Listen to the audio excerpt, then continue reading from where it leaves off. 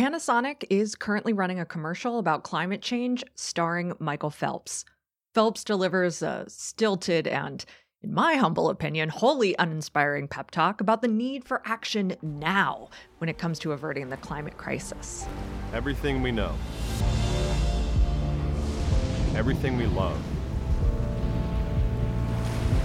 might well be at risk. The time for action is now. At just 31 words long, the commercial never mentions Panasonic. The brand's black and white logo is simply the final frame of the ad. The first few times I saw this ad, I wasn't paying much attention. I didn't even notice who paid for this 30-second manifesto, complete with sweeping landscapes and dramatic music. Eventually, though, I got the message. Now, Panasonic makes televisions, hairdryers, microwaves, and all sorts of other consumer electronics. To manufacture any consumer electronics product, you need raw materials like copper, lithium, silica sand, cobalt, gold, silver, and zinc. And that means you need to extract these materials from the planet, including in countries with abysmal labor conditions. Consumer electronics also contain various plastics. And not only are traditional plastics made from non-renewable resources, but they famously take ages to break down in the environment after they're discarded. Now, Panasonic would love for us to know about its hashtag Green Impact and hashtag Create Today, Enrich Tomorrow initiatives. Those initiatives include working toward net zero factories, producing more solar power products to convert home energy use away from fossil fuels, and sell more electric vehicle batteries to make us less reliant on gas. And hey, cool. I like the idea of transforming factories, converting to solar, and going EV. But there seem to be some glaring omissions from Panasonic's hashtag Green Impact efforts.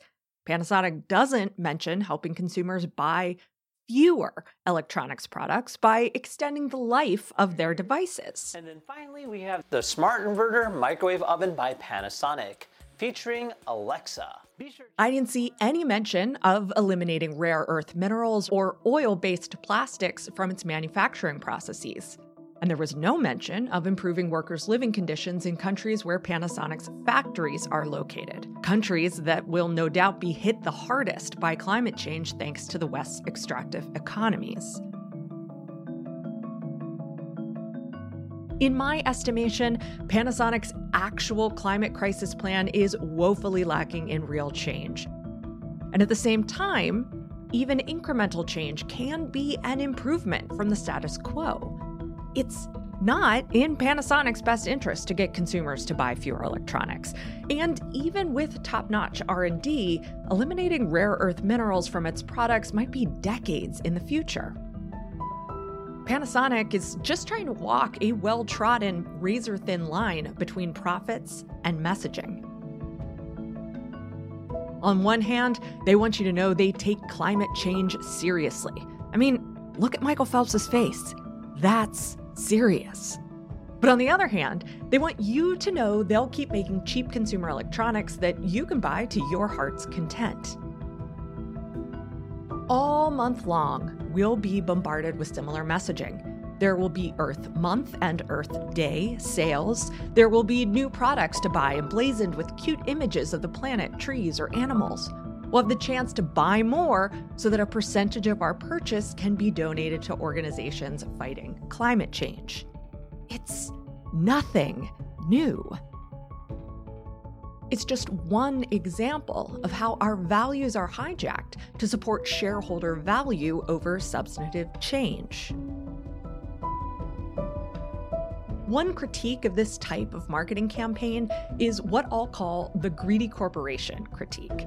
This critique invites us to see a company like Panasonic as an ethically inferior player.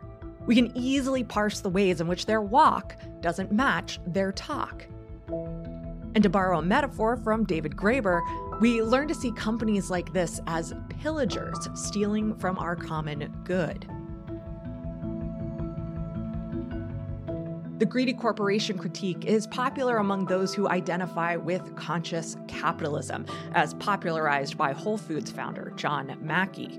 It's also popular with those who endeavor toward conscious consumption. The consciously capitalist enterprise can use it as positioning, showing how its manufacturing and labor practices are different from those greedy corporations. The conscious consumer can shop and shop and shop with the consciously capitalist enterprise and feel like the very act of shopping is morally virtuous.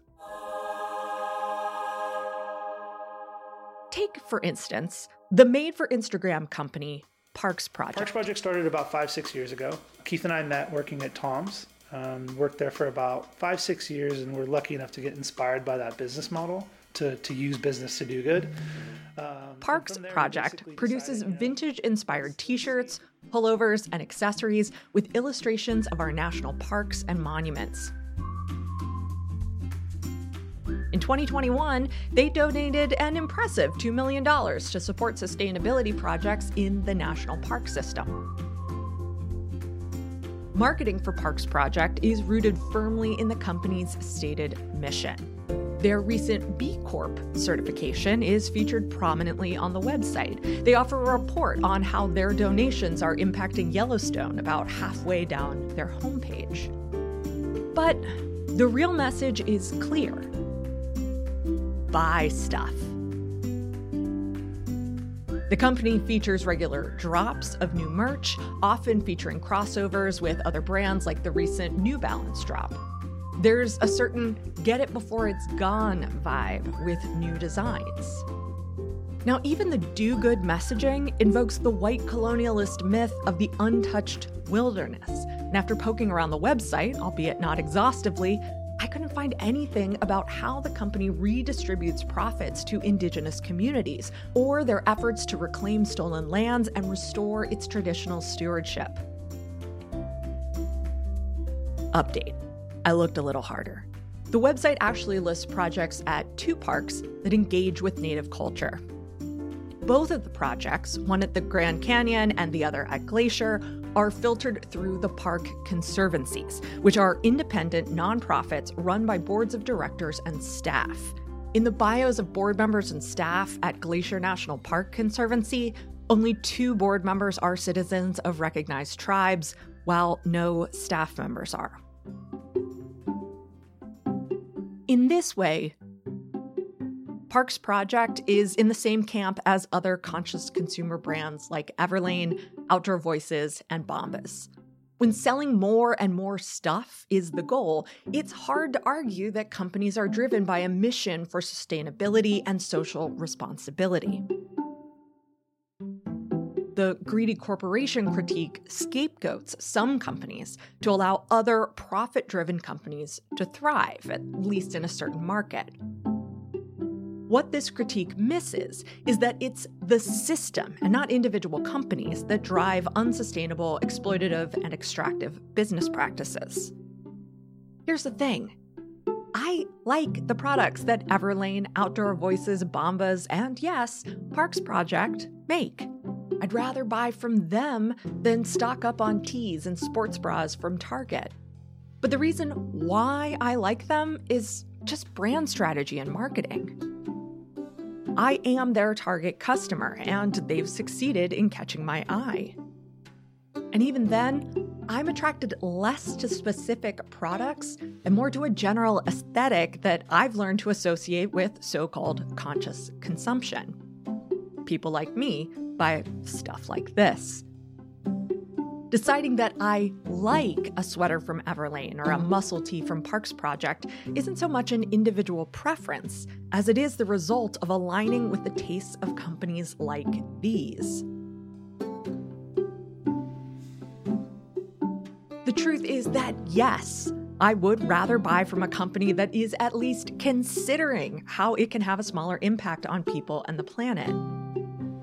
Insofar as these companies make life a little better for the people who work in their factories or even their home offices, I think that's a good choice. But are my consumption preferences meaningfully different from a systems perspective? No, they sure aren't. Pretending otherwise is to engage in interpassivity, or allowing perfectly status quo actions to stand in for real advocacy or agitation. Instead of acting or advocating for green policies, I can let companies like Panasonic or Parks Project perform those activities for me with their messaging, if not in actual fact. Not only do I personally feel better, but I get a t-shirt with a logo that signals my virtuous interpassivity to everyone who sees it. While I won't go so far as to say that all companies are morally equivalent, I will say that the system they operate in will always trend toward decisions that harm the many to benefit the few. And without an overall critique of the system, we will continue to be complicit in, as Mark Fisher put it, planetary networks of oppression. To engage in this system critique, he argues, what we must keep in mind is both that capitalism is a hyper-abstract, impersonal structure, and that it would be nothing without our cooperation. That includes our cooperation as consumers, as I've explained here, but it also includes how we cooperate through the decisions we make as freelancers, consultants, and small business owners. I don't point this out to be a Debbie Downer. Point it out so that we can consider all of our choices from a systems perspective. Running a small business doesn't automatically mean your decisions are above reproach. Claiming a higher purpose or driving why doesn't guarantee the moral superiority of your venture. It doesn't even make your venture more likely to, quote, do good. Living, working, and consuming in this system is always a compromise. Sometimes we'll need to make choices that continue to introduce negative externalities. But sometimes we'll have the chance to make a radical decision that defies the very logic of the system.